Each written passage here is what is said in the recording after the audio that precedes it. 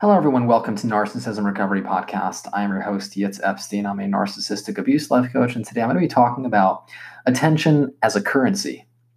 According to the law of attraction, your thoughts create your reality.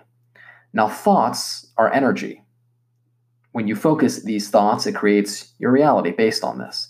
I'm not going to go into the full details of how this works, but I'd like to quote from Gary Zukav, who has a very applicable quote. It goes like this: by choosing your thoughts, and by selecting which emotional currents you will release and which you will reinforce, you determine the quality of your light.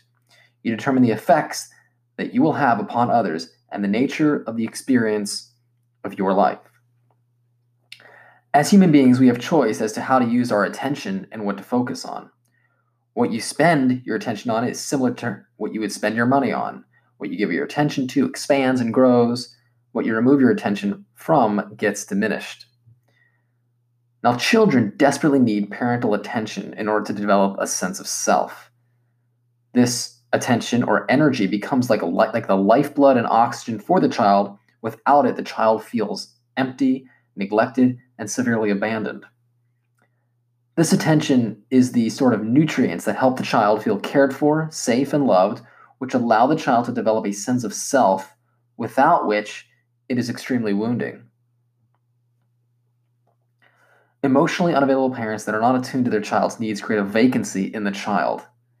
Because there is no energy and healthy attention sent in the direction of this child in the form of mirroring, attunement, accolades for a job well done, breastfeeding, skin-to-skin contact, hugs, acceptance, etc., the child is going to be lacking the core ingredients necessary to develop a sense of self.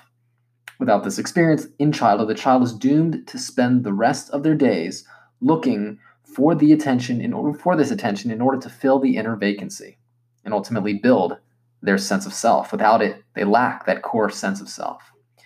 This vacancy is referred to by Dr. Judy Rosenberg as the hole in the soul. The expression looking for love in all the wrong places could be applied here as a child and later adult learns that attention is love, and therefore trades their inner authenticity for attention, approval, and acceptance in relationships with other people. This essentially sets them up to be exploited by emotional manipulators and narcissists who are able to offer this attention that this person so desperately needs in an exchange to be exploited for personal gain by the narcissistic abuser. Attention becomes a sort of drug, an addiction, in this case, leading to a whole host of destructive behaviors and habits that put victims in potentially dangerous situations, which include prostitution, abusive relationships, and the pursuit of public attention at all costs, to name a few.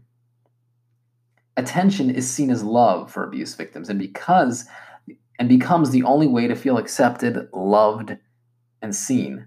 Without this attention for even days, or even extreme cases for hours, it can be crippling, leading to feeling abandoned.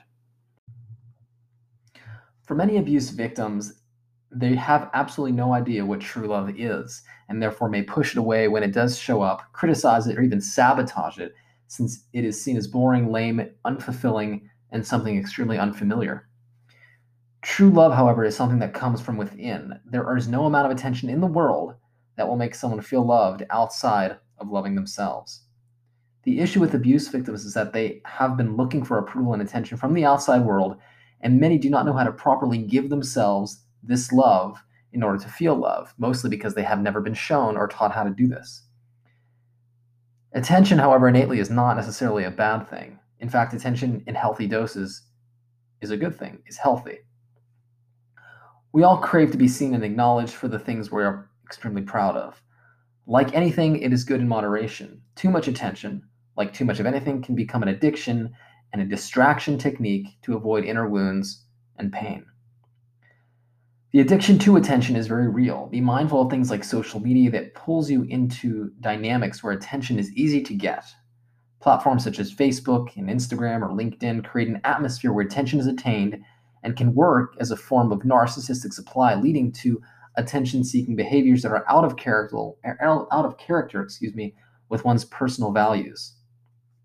In order to heal, one must learn how to nurture oneself and love oneself by walking away from disrespectful situations and relationships that are causing one to be injured and abused. It entails giving oneself the love by tapping into the inner resources of love that some would call source or God within. By doing so, one can nurture oneself back to health by allowing the inner love to be one's source of energy as opposed to looking for it from outside sources. If you are struggling with this issue, if you have been constantly seeking attention or approval from other people and are exhausted and feel extremely empty, understand that there's most usually wounds of childhood that have never been healed. There's usually a lack of self-love and attention from yourself, giving yourself the nutrients you need in order to develop a self. Developing a self is vital if it hasn't been done in childhood, and therefore it's important to do this before entering into relationships with other people. If not done, it is potentially leading to a situation where you will seek approval and acceptance from narcissistic abusers who will exploit that very need. So please reach out. I'd be more than happy to help you heal your hole in the soul, heal that vacancy so you can fill it up with, fill yourself up with love and compassion and self-acceptance, giving yourself the things you need, ultimately leading you to relationships where those people who are surrounding you are giving you those very things, so that you can give those in exchange and engage in relationships that are mutual, respectful, loving, compassionate, and healthy. Please do reach out. I'd be more than happy to help you along your healing journey. I offer a free 15-minute consultation. I'd love to chat with you and see how I can help you out. My number is 252-696-4852. I can be reached by email, Yitz, Y-I-T-Z, at psychologicalhealingcenter.com. I can understand how difficult it is to lack that self-love. In many ways, people who are been abused feel very shameful about themselves and in fact like they don't deserve that love, but understand that you are worthy, everyone is, of a life where you are not constantly seeking the approval and exhausting your resources just to get it. You can source it back to the cause and identify that within are wounds that need healing, and that cannot come through attention, but only through self-acceptance and self-love. So thank you once again for listening to this podcast. It's an absolute honor to bring you this information today, and until next time, all the best.